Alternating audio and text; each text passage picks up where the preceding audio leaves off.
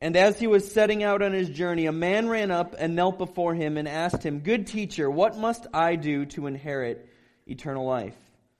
And Jesus said to him, "Why do you call me good? No one is good except God alone. You know the commandments: do not murder, do not commit adultery, do not steal, do not bear false witness, do not defraud, honor your father and mother." And he said to him, "Teacher, all these I have kept from youth." And Jesus, looking at him, loved him and said, "You lack one thing. Go sell all that you have and give to the poor, and you will have treasure in heaven, and come, follow me." Disheartened by this saying, he went away sorrowful, for he had great possessions. And Jesus looked around and said to his disciples, "How difficult it will be for those who have wealth to enter the kingdom of God." And the disciples were amazed at his words. But Jesus said to them again, "Children, how difficult it is to enter the kingdom of God. It is easier for a camel to go through the eye of a needle than for a rich person to enter the kingdom of God." And they were exceedingly astonished and said to him, "Then who can be saved?" Jesus looked at them and said, "With man it is impossible, but not with God, for all things are possible with God." Peter began to say to him, "See, we have left everything and followed you." Jesus said, "Truly I say to you, there is no one who has left house or brothers or sisters or mother or father or children or lands for my sake and for the gospel, who will not receive 100-fold now in this time, houses and brothers and sisters and mothers and children and lands with persecutions, and in the age to come eternal life.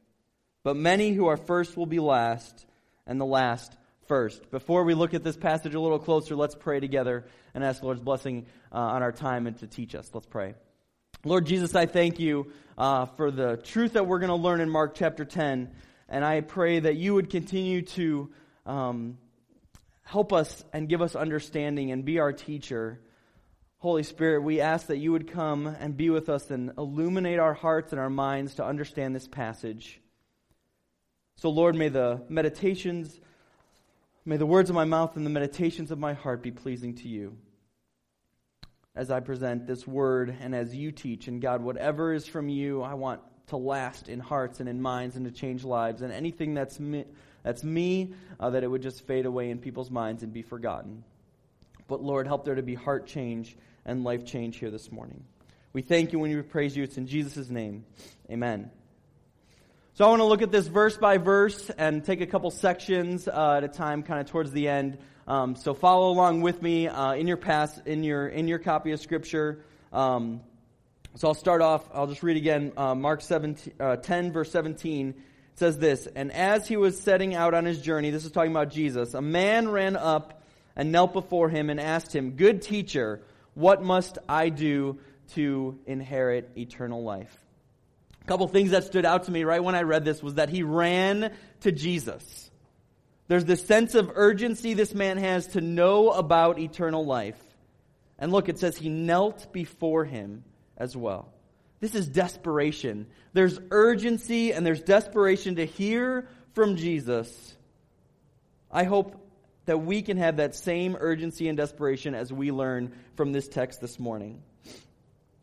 Now, this man was probably listening to Jesus. If you take a look in the passage before, verses 13 to 16, it's that famous verse of "Let the little children come to me, don't deny them access to Jesus." So this man probably was listening to this discourse that Jesus had with his disciples about inheriting the kingdom of God. And the beliefs and thoughts of his heart is already starting to show by going and asking Jesus. Because Jesus spoke about destiny. He spoke about what's to come in the next life, how to get there. This man thought he knew what was going to happen, but now he has some questions, and he's coming to Jesus because he heard what Jesus had said about children inheriting the kingdom of heaven. It's in verse 15 of Mark chapter 10, and Jesus says, "Truly I say to you, whoever does not receive the kingdom of God like a child shall not enter it." So this guy's ideas of how to enter the kingdom of heaven, how to have eternal life are now in question. So he comes with that urgency and desperation to Jesus. Verse 18, "And Jesus said to him, 'Why do you call me good? No one is good except God alone.'" This man has a belief somewhere that somehow goodness will help him have eternal life. If Jesus has the answers of how to get to the kingdom of heaven, how to inherit the kingdom of God, how to have eternal life, then surely Jesus is good. So good is already entering the realm of this man's belief, in this man's heart. But where does that come from? And we'll talk about that in just a minute.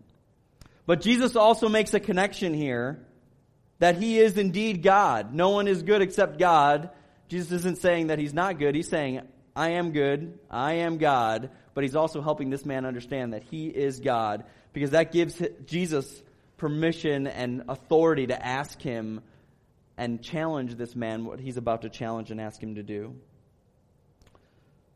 Jesus calls out this man because he knows that at least no person is good on the inside. Scripture talks about this. Psalm 14, Romans 3 says, no one is good, no one seeks after God.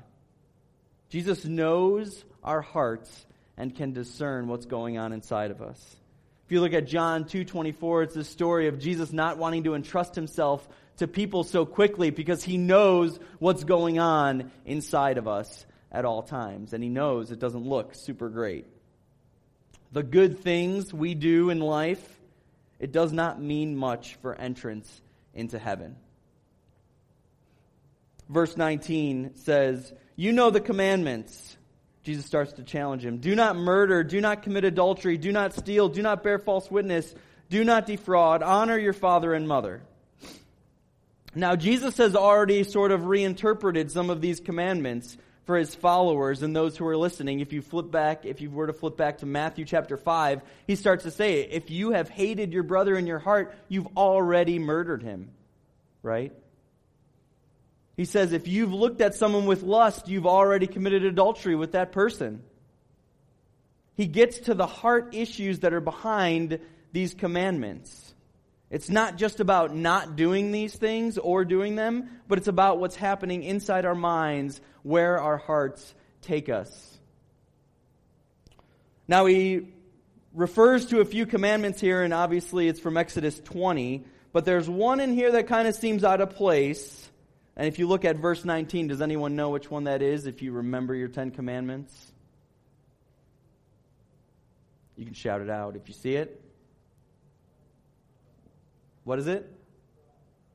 Defraud, right.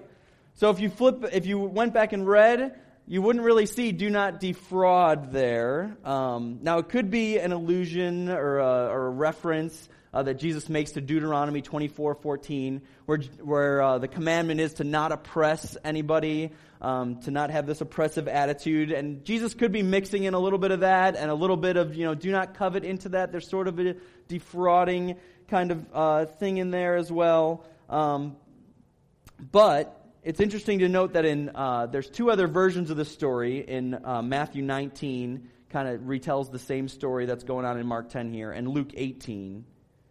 And defraud is not, Jesus doesn't use that word defraud in those stories, but Mark, in his account, adds it in here.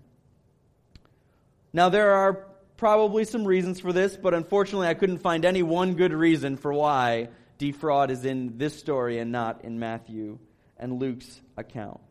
One possibility that may be the case is that Jesus knows this man's heart so well that he brought these ideas of coveting and these ideas from Deuteronomy 24 about not oppressing anyone and sort of intertwined them to speak directly to this man's heart.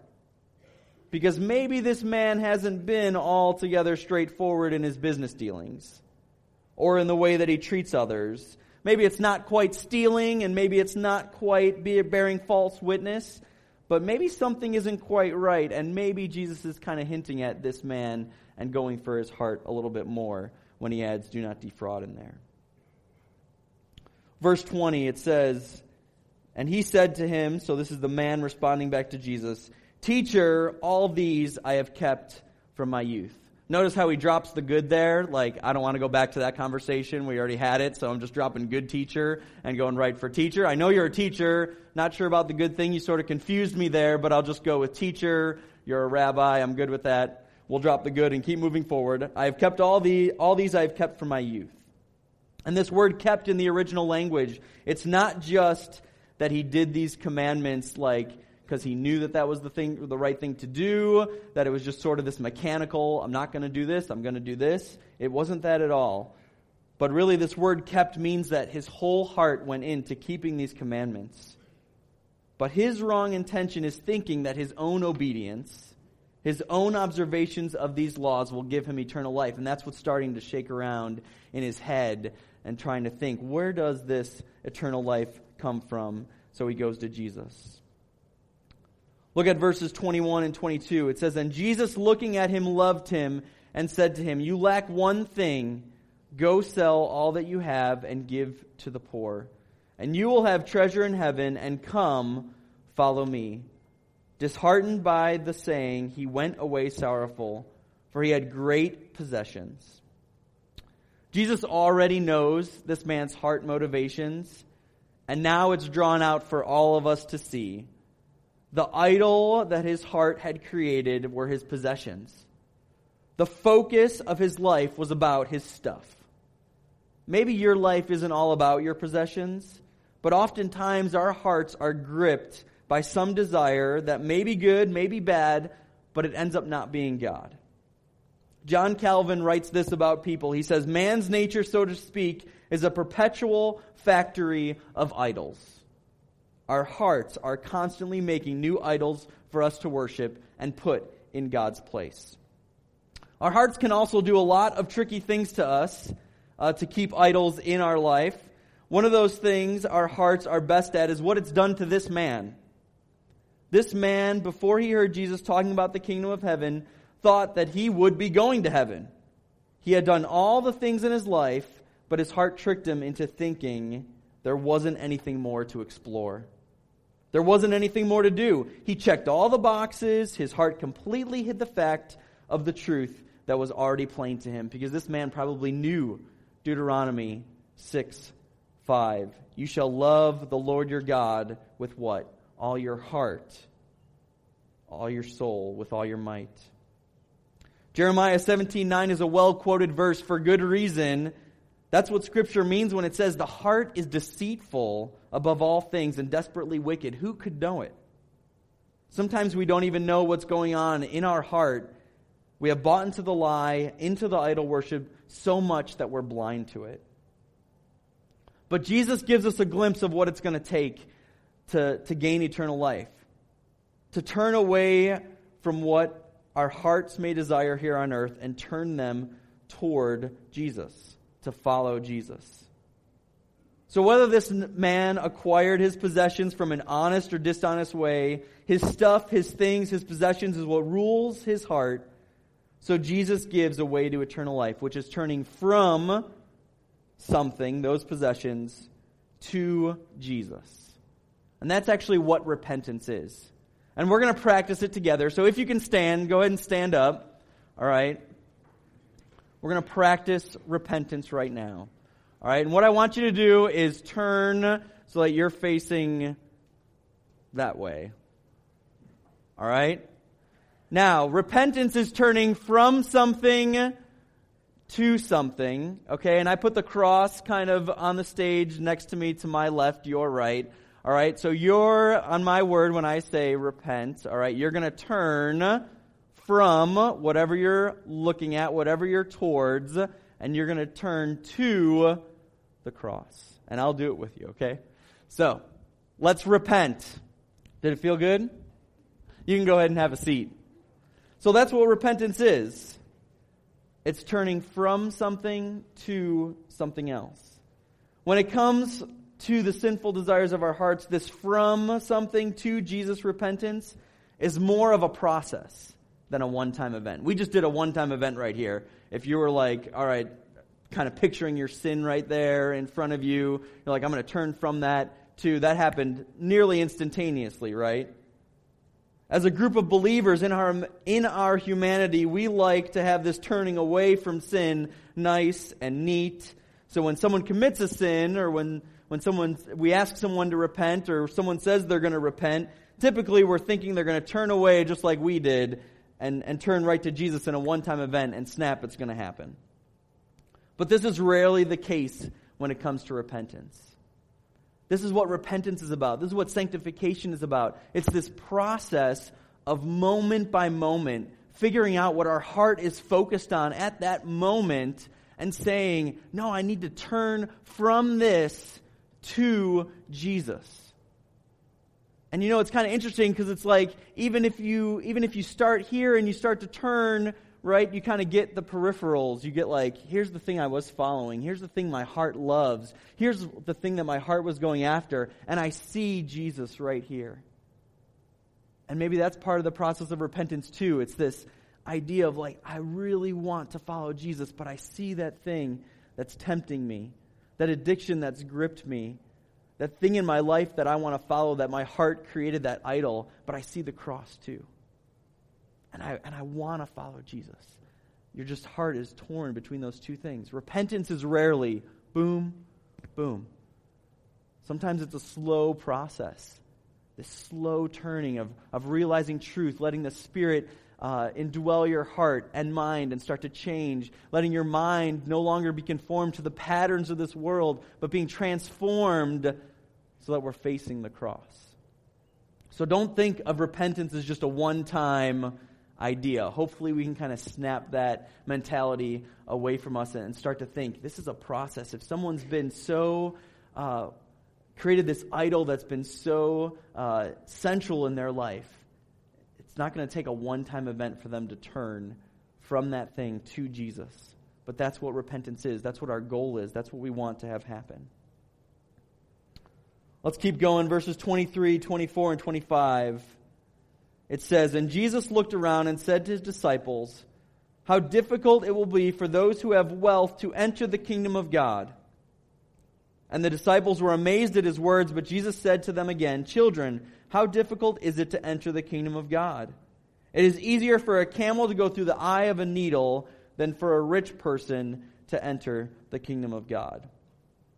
In my mind, this is the part of the story, and maybe it's true, maybe it's not. We're middle-class America, which is probably most of us, right? Just sort of tune out. Because we read these words, and we know what rich people actually have. $1-million homes, numerous cars, traveling to expensive and exotic places on the planet. And of course we draw the conclusion, I'm not rich. I'm not wealthy. That's not me that they're talking about right here. But despite the words of this passage, think about them. Possessions, wealth, rich. This portion of God's Word, and I would even make an argument that the majority, if not all of God's Word, isn't so much about what we have on the outside, but it's about what's going on inside of us. This passage isn't any different. It's about what's going on inside of us. And the poor and the rich standards that seem to have the same effect on us it doesn't have that on the disciples. Because look, it says in verse 20, starting in verse 26, "And they were exceedingly astonished and said to them, who can be saved?" So obviously they probably put themselves in the more wealth category. They might have had some homes, or it says that they left jobs, so they had income, they had things going on. And we have that too. Most of us, I would say, have homes, have jobs, have some sort of wealth. We are right in this passage. How difficult it would be for those who have wealth to enter the kingdom of God. If you're not poor, you have wealth. If you have something that is a possession of yours that you have that says, this is my stuff, you probably are in this category of wealth. The disciples seem to be, even though we sort of think of them as, man, they were poor, they kind of just traveled around with Jesus, they didn't really have homes. But they put themselves in that category. Who can be saved then? Verse 27, Jesus looked at them and said, "With man it is impossible, but not with God, for all things are possible with God." Peter began to say to him, "See, we have left everything and followed you." Jesus said, "Truly I say to you, there is no one who has left house or brothers or sisters or mother or father or children or lands for my sake and for the gospel, who will not receive 100-fold now in this time, houses and brothers and sisters and mothers and lands, children and lands with persecutions, and in the age to come, eternal life. But many who are first will be last, and the last first. I just want to talk for a moment about repentance again. It doesn't really seem like we have this attitude that there's a lot of great rewards when it comes to our repentance. I think there seems to be this stigma that's like we're just denying ourselves these pleasures that just seem so natural to us.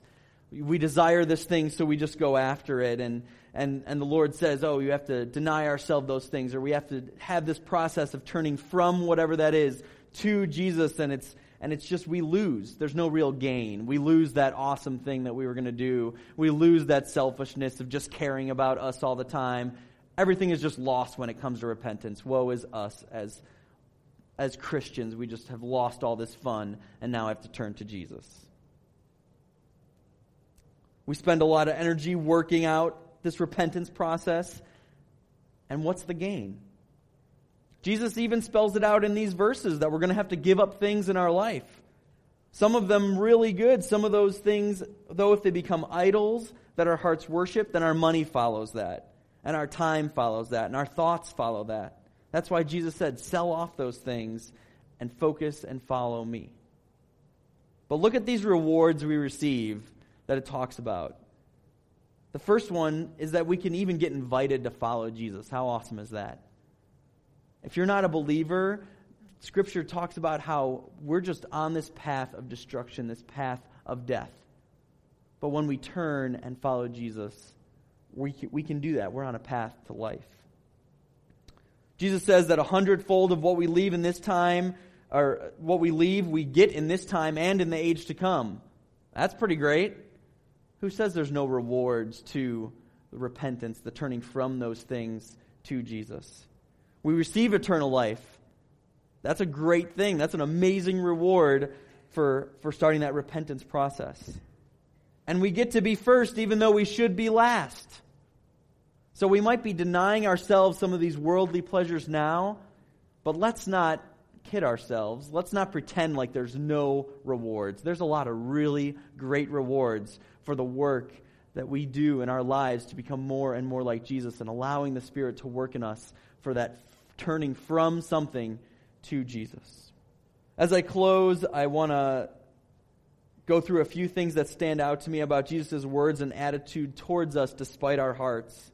Jesus looked at the man when the man said, all these I have kept from my youth. And Jesus looked at his disciples when they kind of asked the same thing, who can be saved? He sees what we are. He knows his creation. He knows our hearts. And he still sees us. He loves us. He still sees us and says it's God who will do the impossible. Even when our backs are turned and our heart is stuck in the sin of seeking pleasure or wealth or status, or when our hearts are gripped by fear or pride, or we're just so consumed with ourselves, our appearance, or our status, Jesus sees us.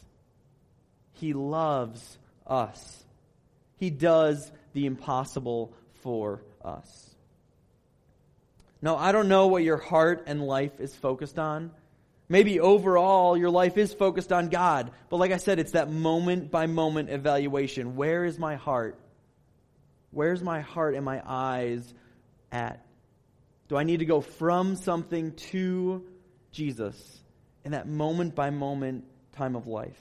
If maybe that's where you're at and you're just like, I have an idol or I have something that's still going on. I love Jesus. I want to follow Jesus. I believe. But it's hard for me to leave that thing, that idol that my heart created, to turn from that to Jesus.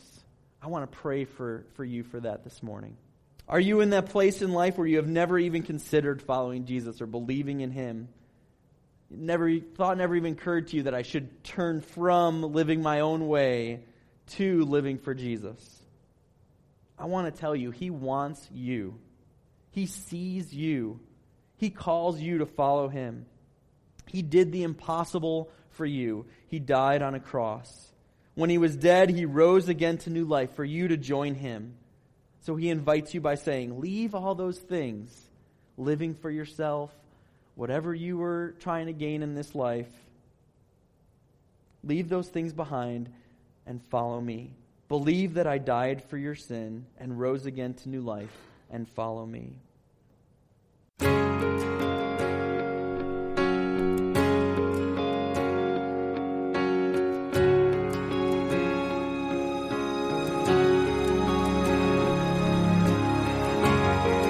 When I'm far away from home and the cold starts to blow, when I'm empty and alone, I turn to you.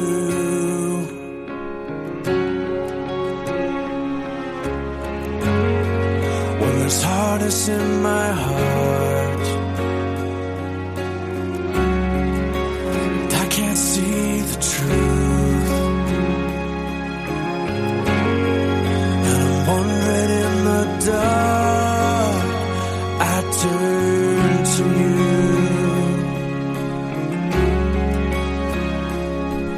and tears